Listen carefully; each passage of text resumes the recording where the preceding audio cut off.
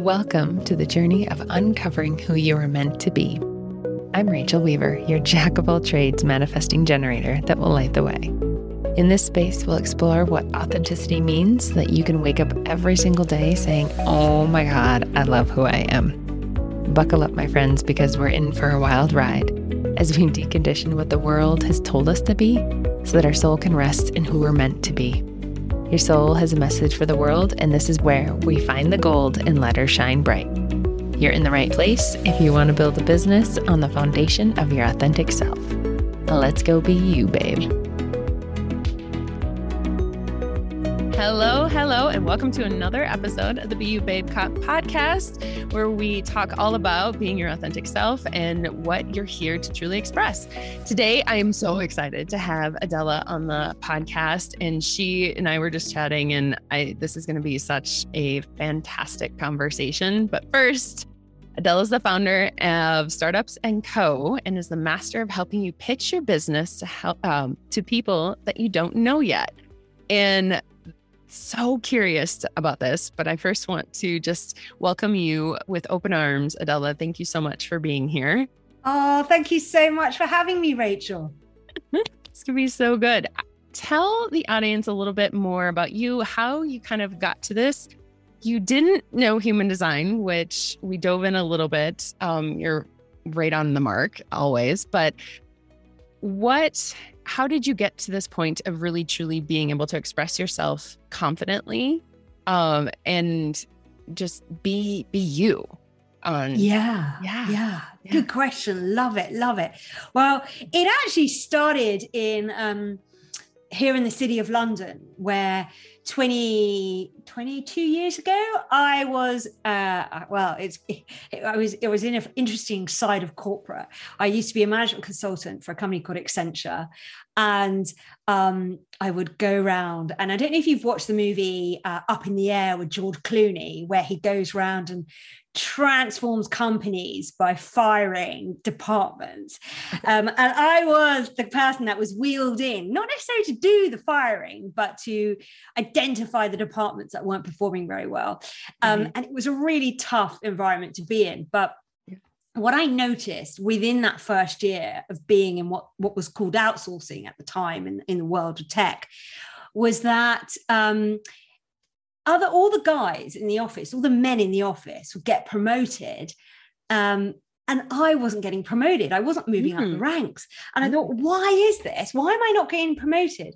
And one day I spoke to a partner who I was really good friends with. And he said, you know why you're not getting promoted? Because no one knows what you're working on. No one knows what you want to be working on. No one knows what you stand for. This guy over there in the office, this guy who used to get promoted looked a bit like Ryan Gosling, right? And I used to, he was like Ryan Gosling's better looking brother.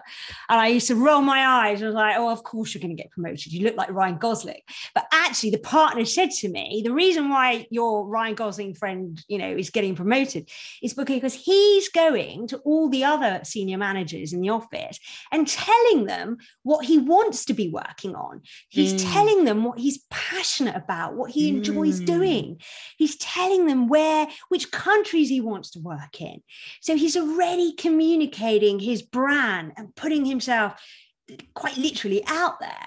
Whereas what I was doing, the very classic female thing, which was if I just stay in the corner of the office and put my head down and do the work, someone will notice me. And actually I realized then that it was 60%, 70% of doing the work and 30% promoting and doing your own PR. And so I learned the hard way by missing out on money at an early age, and then realizing that I had to do that. So that was where I learned it, especially as a woman of color as well. So as a woman of color, you struggle a little bit in the corporate world amongst a sea of white men. So I had to even, work extra hard at promoting myself, and it paid off. The minute I did it, it started to pay off.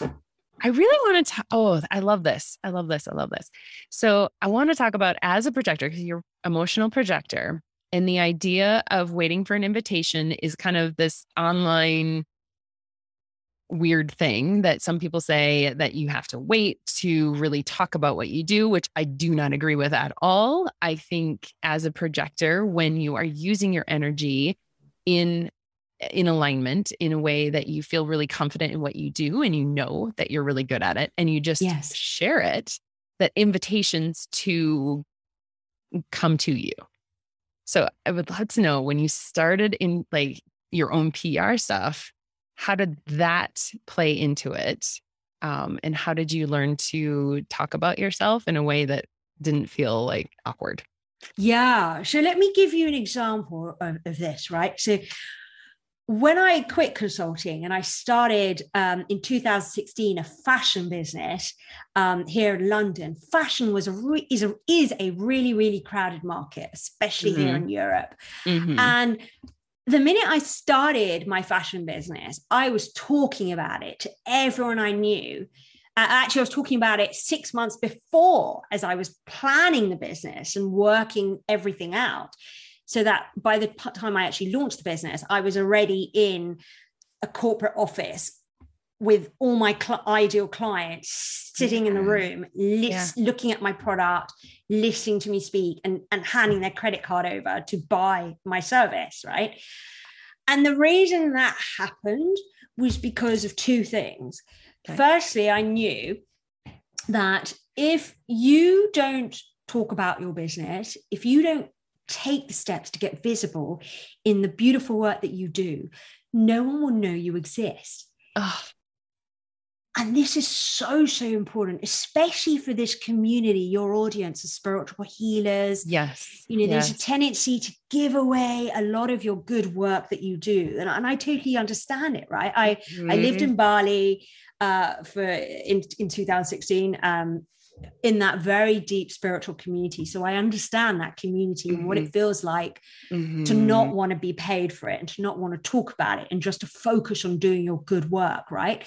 Yep. But if you don't talk about your business, if you don't spend an active time, a period of time each week, finding collaborations, talking to people, actively connecting with customers, actively connecting with people in your network who offer complementary, services to what you do, you won't grow your business. And the sad thing is, if you don't grow your business, when a pandemic comes along like we've had, your business will not be able to weather those shocks.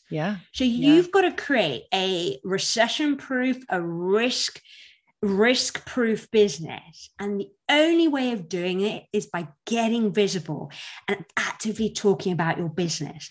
So that's the first reason why you need to get visible. The second reason is, if you are someone who is deeply spiritual, this is a reason that will connect with you more, which is, especially if you're not kind of business minded, you're a real pure healer, is that you want to be reaching more and more people with your good work.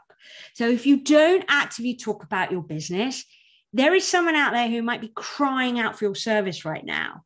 And you not talking about your business means you can't help them. They can't find you. And you can't make an impact on that human.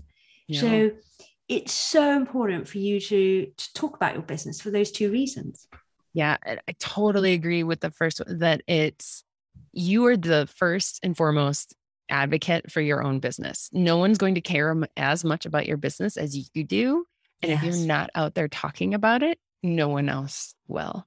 Yes, exactly. Oh, Adela, so good. And 100%, I know I've felt into those of like, I wasn't confident in what I did. So I didn't want to talk about it.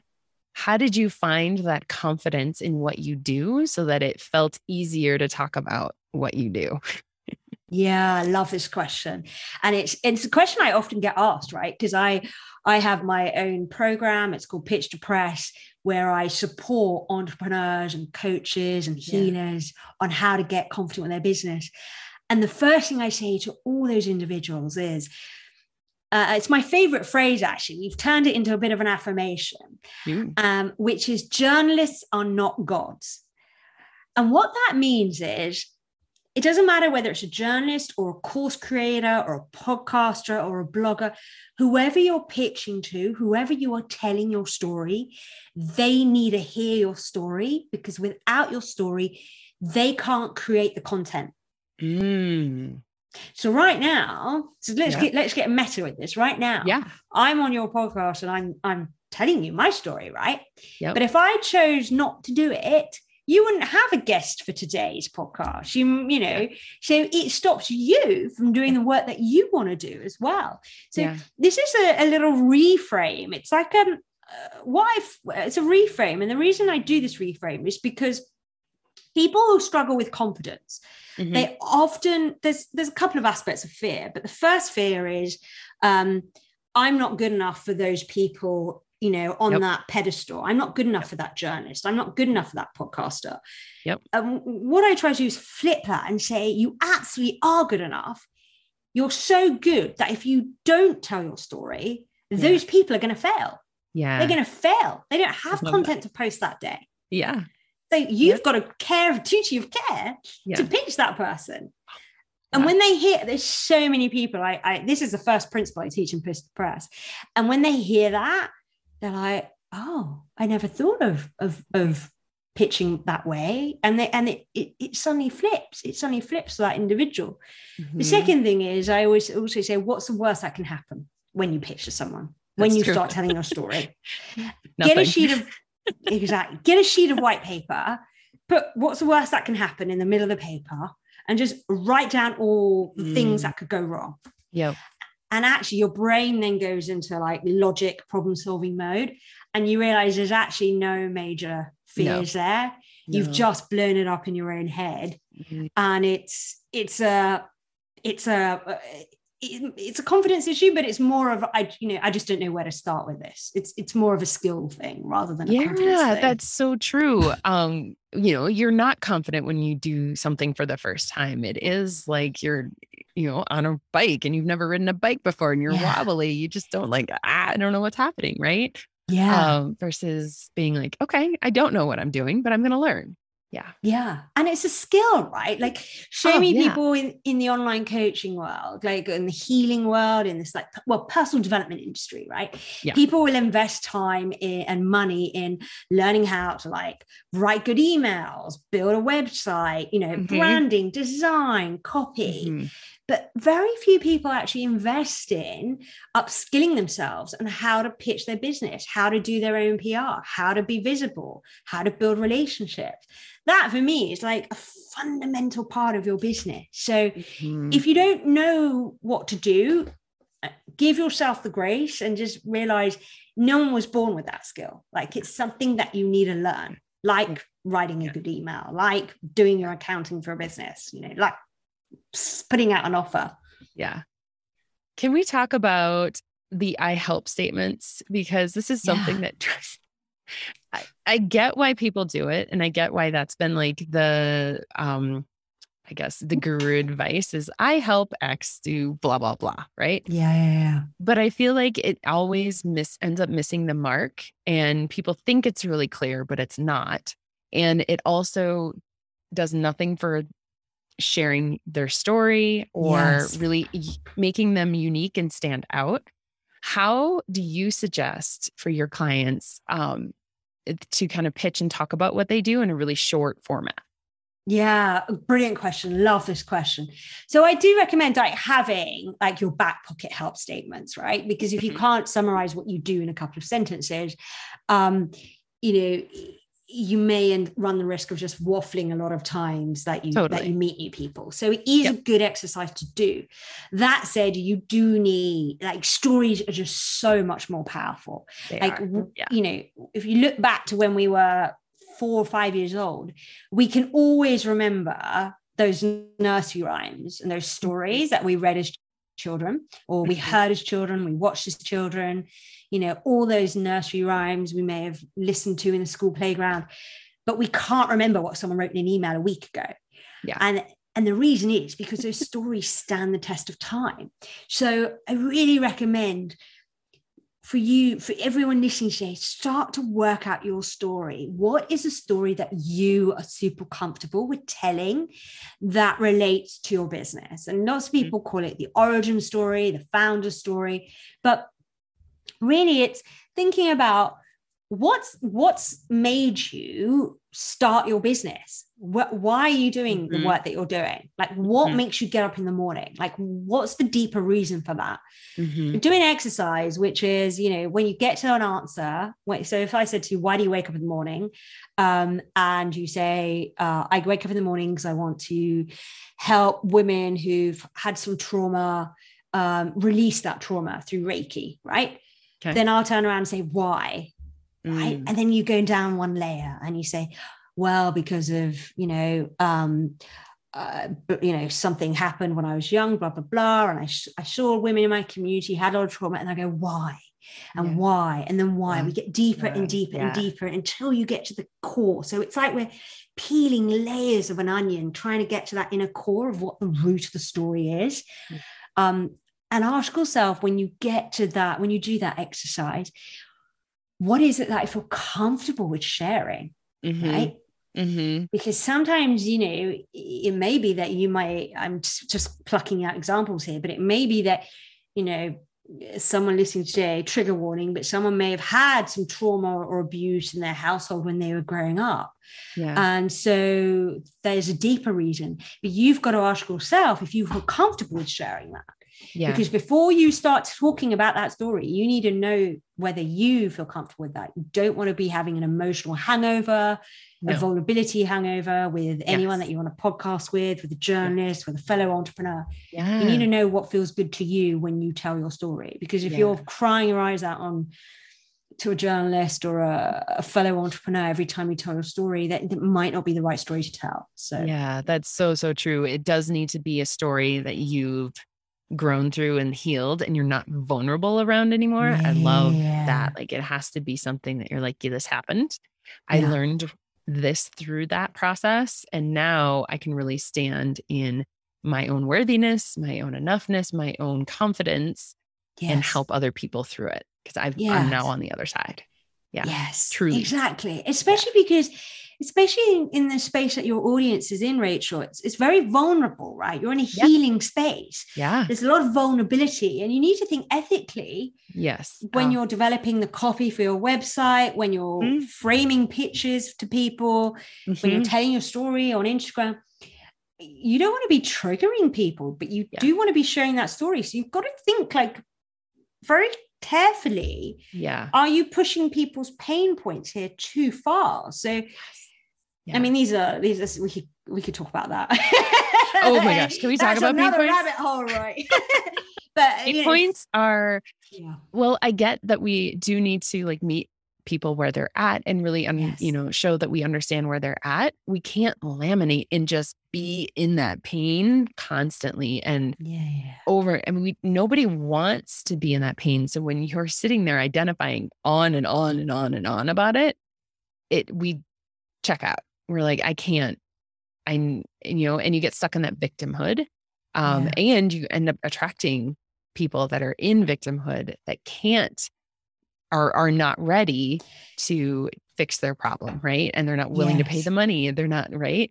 Instead of flipping and saying, I understand where you're at. Let's move out of it. Yes. And I want to mention here, there's a really great expert I know, a lady called Sage Polaris, who I don't know if anyone listening may have heard of her, but her whole philosophy is conscious copy. So I recently interviewed her in a summit that I did called the Spotlight Salon, where we had this conversation. This is very conversation. I really encourage everyone here listening to go to itsyourspotlight.com and sign up for that summit and listen to the interview I did with Sage Polaris, because she talks about how you can avoid always leading with that pain point and what you can do instead, so that you're not triggering people. So yes. Oh, I love that. Yes, 100%. You do not have to lead with a pain point. So good. Yes. There was one question that I had before our interview, our elephant in the room question. Oh, yes.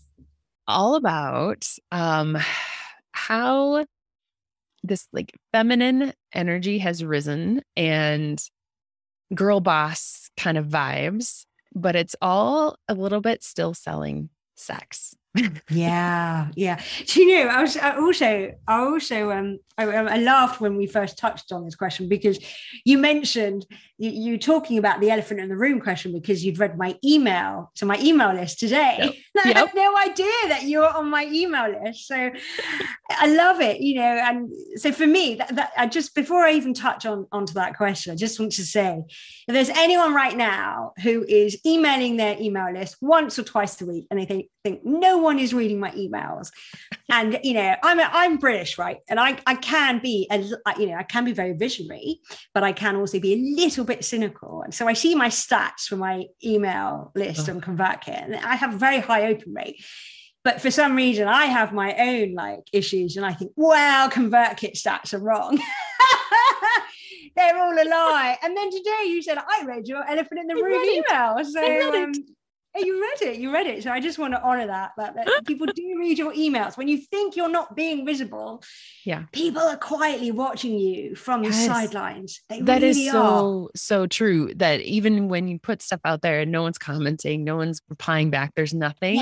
There are people that are watching and listening, and they're just like, there's something at some point will tick them over where they will comment, they will sign up for something, buy something. Definitely. Where did you come from? Exactly. So everyone join my email list, because you might get some gold for when you interview someone like Rachel today. You will 100% get gold to ask me that question. So it's just getting my interviews get very meta, don't they?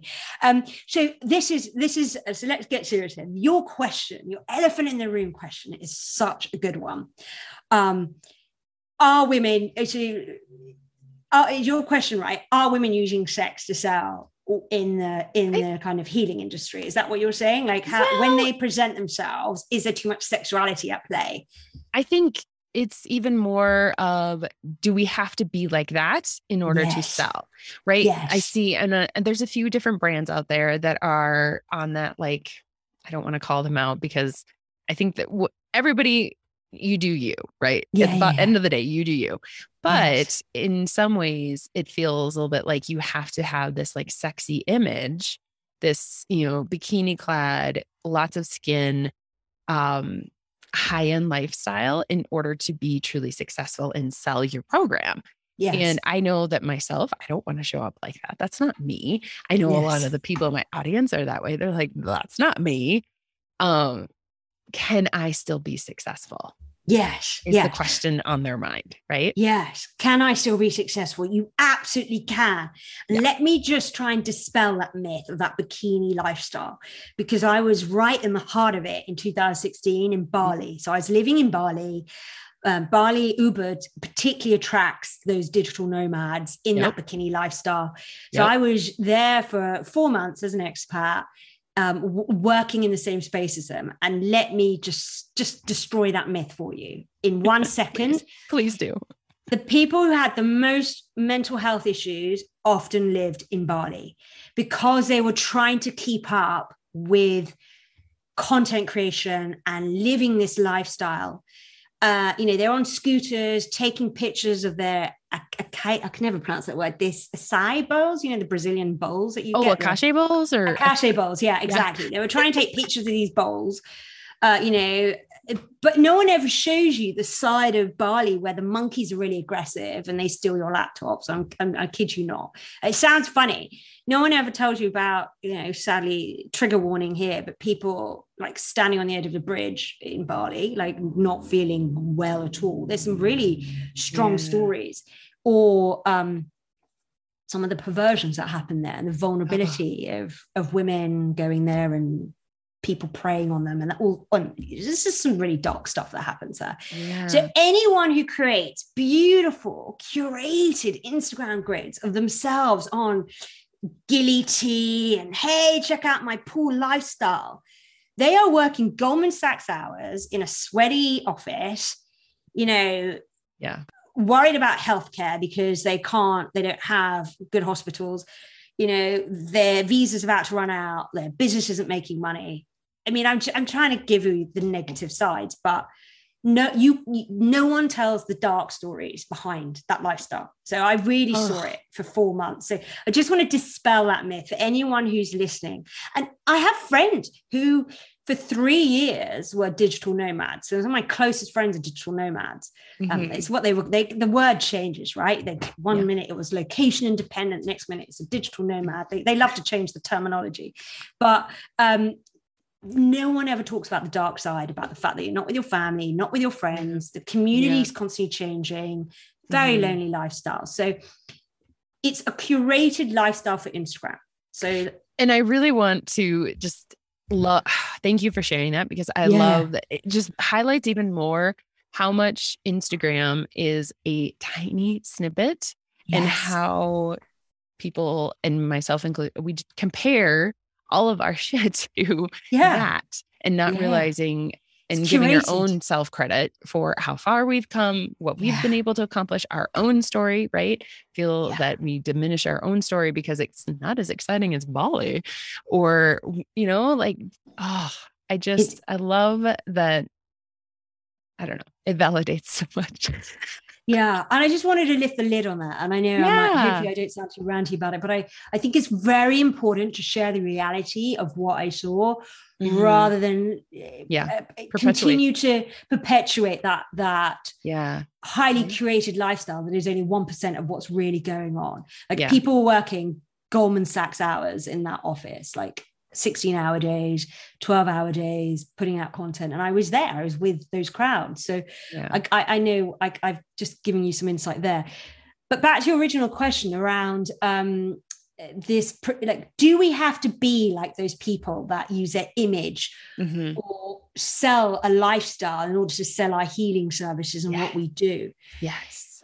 You don't have to be like those people. And I agree. I really encourage people, everyone listening today, to think about what feels good to you when you sell, when you try to talk to your prospective clients, your audience. How do you want to show up? How do you want to be known, right? Because, if you start putting out images that don't feel good to you in your core, and people can read between the lines, and they 100%. know it's fake. They know that something's not right. Yeah. So I, for one, I'm not the kind of person who likes to use my image a lot. I know that when I talk about my work, I like to connect with my audience. They like to see my face. If I had my way, I would probably just be doing a lot of written, nerdy content, but I know that wouldn't necessarily land. Yeah. But there is another reason why I do show my face on Instagram. And that is because as a woman of color, I feel I have to be a leader for other women of color, because there's like 1% of us in a sea of, white women who don't look like me and other women of color. So I have to stand out. So I've tied being facially visible on social media with that deeper mission. Does that make sense? Oh, yes, absolutely. And I do think that, like, at the end of the day, we want to do business with people that we see, you're more than just something on the screen. Like, you're a human being, you're a person, and I want to do business with a person.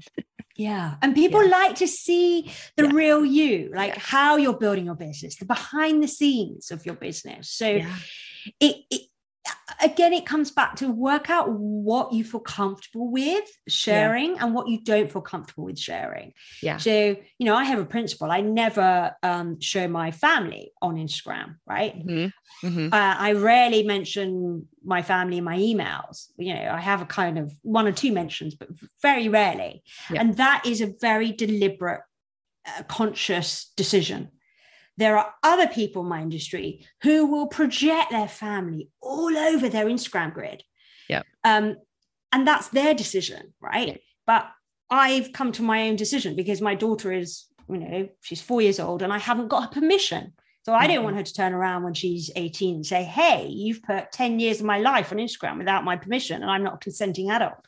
So for me, it's a very, a very strong decision. So ask yourself those questions about what images What are the type of images? And does that contribute to your story as well? Yes. You know? And I think that's really, really important because we don't have to share everything in our life, right? It comes back to, is what I'm sharing actually connecting back to my ideal client? Do they care about this? And sure, the raving fans might care about some random kid fact, right? But by and large, that's not why my audience comes to me, to hear some random kid fact about my kid picking his nose or whatever. That's not what they care about. They care about how I'm maybe balancing work with motherhood a little bit, but that's not even why they come. They come because of my personal story. Yes. And your expertise and how you can help them. Yeah. And this is something, it always comes back to trust, right? Mm-hmm. So something I teach my students in Pitch to Press is something called the trust equation. And it gets very nerdy here, but bear with me. So trust increases when you are credible. So there's an equation where trust is on the left-hand side, and trust goes up when you are credible. So it's credibility plus reliability plus consistency. So your trust goes up when you're more credible, more consistent, and more reliable. But, and at the bottom of the equation is self-orientation. So when you talk about yourself too much, your trust goes down. So actually, it's not in your interest. You know, this is a very nerdy equation, right? You can Google it. It's called the trust equation, something I also teach. But if you start putting too much of your lifestyle, too many images of you, your audience will switch off because you're too self-orientated and the trust goes down. So actually, it's actually quite a nice relief here for anyone who's thinking, do I need to keep putting my image out there? Do I need to promote this sexy lifestyle? No, don't. The trust equation says if you're too self-orientated, trust goes down. Because you need to be consistent, credible, and reliable. And that comes through your expertise. Does that make sense? Oh, I love it. I love it. Yeah. Yeah. It doesn't have to be all about you. No. And it shouldn't. It shouldn't. No, if you're just telling us where you had your avocado and toast and you're not saying, well, actually, I can help you do your PR and help you get visible. And then people are like, well, she's just interested in going for breakfast brunches around London. She doesn't care about me or helping me grow my business. It doesn't make any sense. Why do I want to follow her? What is one thing that, if you know nothing about PR and you know nothing about getting visibility for your business, other than social media, what is one piece of advice you would give them? Yeah, great question. So, well, a couple of things I would say. First thing is start now. Start before you think you're ready. Oh, yeah. So many people don't start, and they typically say, hey, I don't want to do PR until my business is perfect, until I've got 100 clients to the door, and everything is just perfect. But actually, you have to remember, and this goes back to trust, people take a long time to trust others. Right, especially in this noisy digital world. So one of the things I teach my students in Pitch to Press is this concept called the relationship runway. It can take 6 months to build trust with someone, to be invited to speak, to guest teach, to collaborate with them. People have to be in your world a little bit. They have to know, start to begin to know, like, and trust you. And a nice example with us is, yes, our relationship runway was very short. That was because someone else had recommended me. So that was called borrowed trust. Oh, yeah. Right? Yeah. But you had been on my email list. You had downloaded my 10 steps to getting into the media guide. So you'd already entered my world for a good, 3 weeks to see, hang on a minute, do I really want to interview this lady on this podcast? So you've got to start now, because that relationship runway can be anything from 1 month to 6 months to 18 months. So start before you're ready. That's tip number one. Do that. Tip number two is, I would say, if you want to get visible, the hardest thing you can do is build an audience from scratch, from zero, right? So what you want to be doing is finding people who are in a same industry as you, but do a complimentary service, who have your audience. They share your audience, right? Because if you can do strategic collaboration with those individuals, it is so much easier and so much more efficient to kind of bring people over from someone else's audience who are already nurtured, i.e. borrow trust, bring them over into your world, than start completely from scratch. So true. I mean, starting from scratch is like, why? He's making it so much harder. Yeah. So a little exercise I recommend here for everyone listening, and this is what I tell my students to do in Pitch to Press: get a blank sheet of paper, put your business in the middle, draw a circle, say, right, you know, I do Reiki, or I do Pilates, or I do, you know, human design, whatever your service is, put it in the circle, in the center of a piece of paper, and then draw lines out and say, right, my ideal client, my classic client, what other services is she likely to engage with? If she does human design, if she does Reiki, if she does, you know, counseling, what other things would she be interested in? Yeah.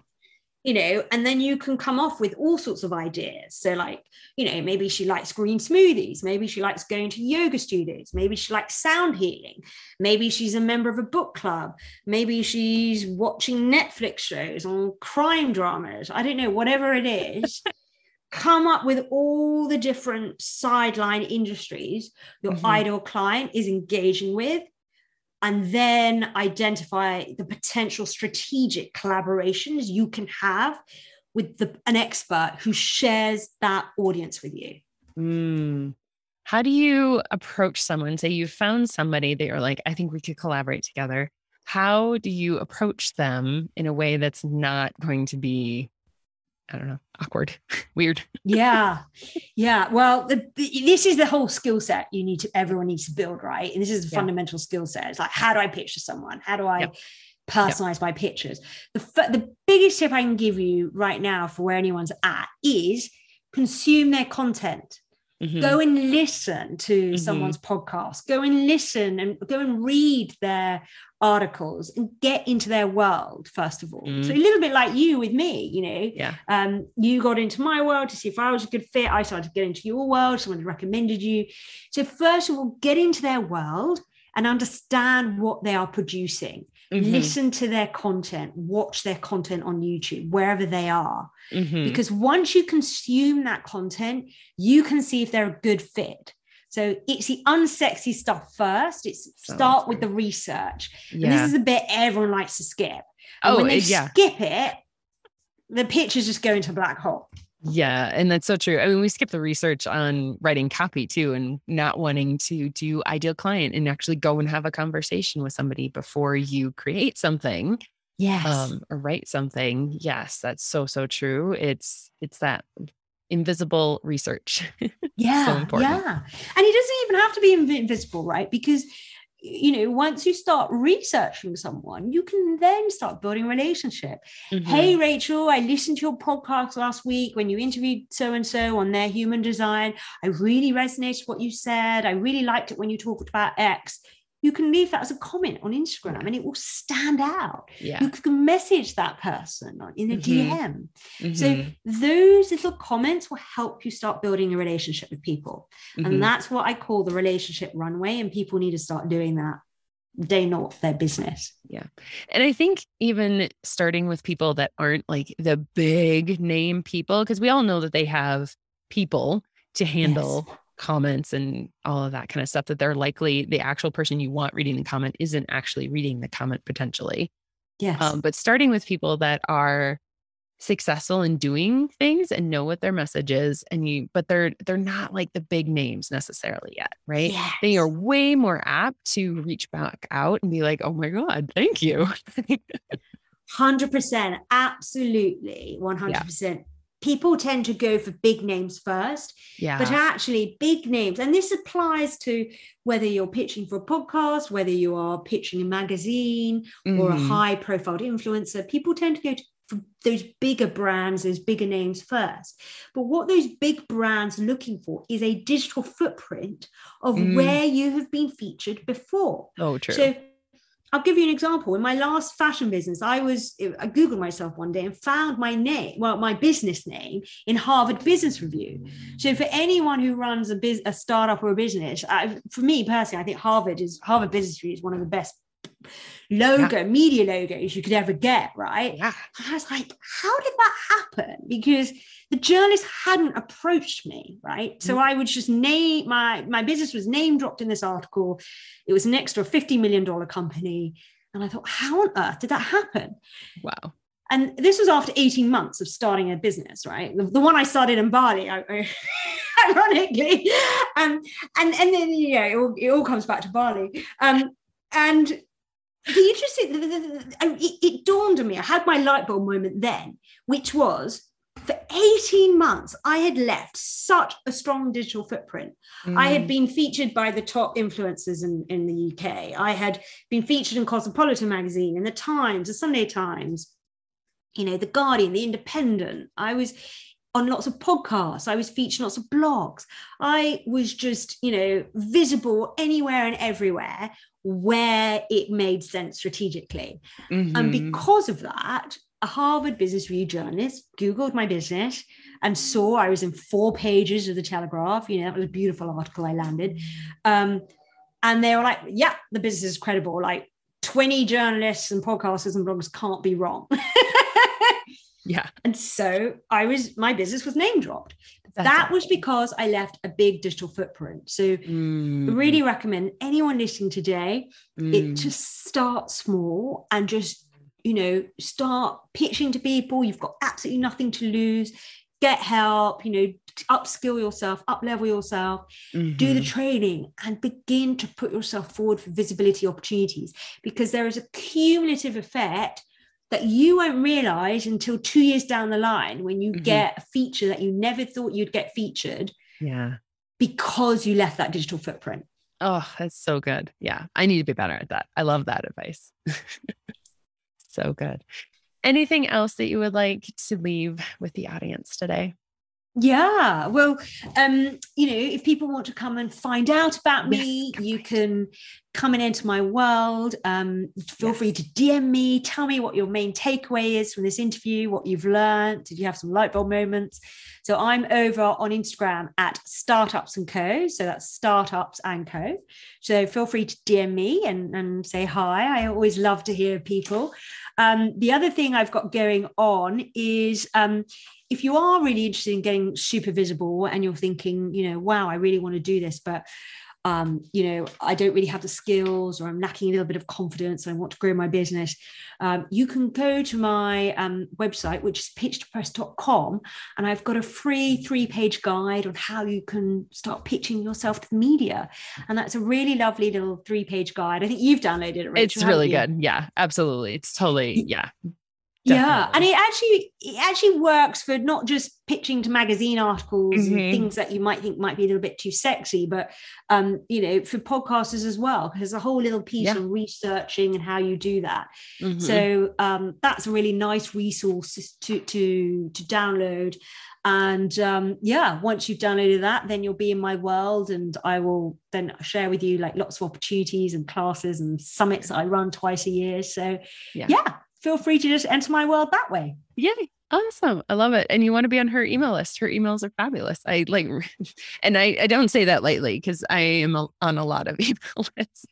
Yeah. I always open yours. I love yours.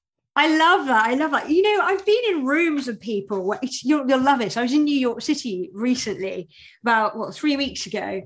And I went for dinner with someone, and I recognized this lady's face because she had been on a summit that I had been on. And then she messaged me on Instagram and she said, I am on your email list. I read your email. I keep coming across people who are on my email list, and I have no idea anymore who's on there, who isn't. So.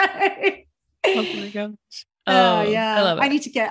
I do offer calls with people on my email list. Like once a month, I say, "Hey, I've got 5 spots. I'd love to get to know people." And those spots go very quickly. So, I bet. I bet. yeah, it's always fun. I like to connect with everyone on my list, but I still don't know who they all are. Oh, that's awesome. Oh, thank you so much, Adela. You have been fabulous. And I know that there's been so many takeaways from this interview. So grateful that you were here today. Oh, thank you so much, Rachel, for inviting me. It's been a real pleasure to talk to everyone here today. So thank you. Yeah. All right. Thanks, guys. Have a great week. Oh, that was amazing, wasn't it? If you enjoyed this, please share it with your friends, write a review. It helps to get the word out. And if you want to dive in deeper to what authentic copy and messaging is for you, then please visit rachelweaver.com, where there's guides and templates and more options for one-on-one copywriting, all specific to you and your energy. I thank you so much for listening, and see you next time. Be you, babe.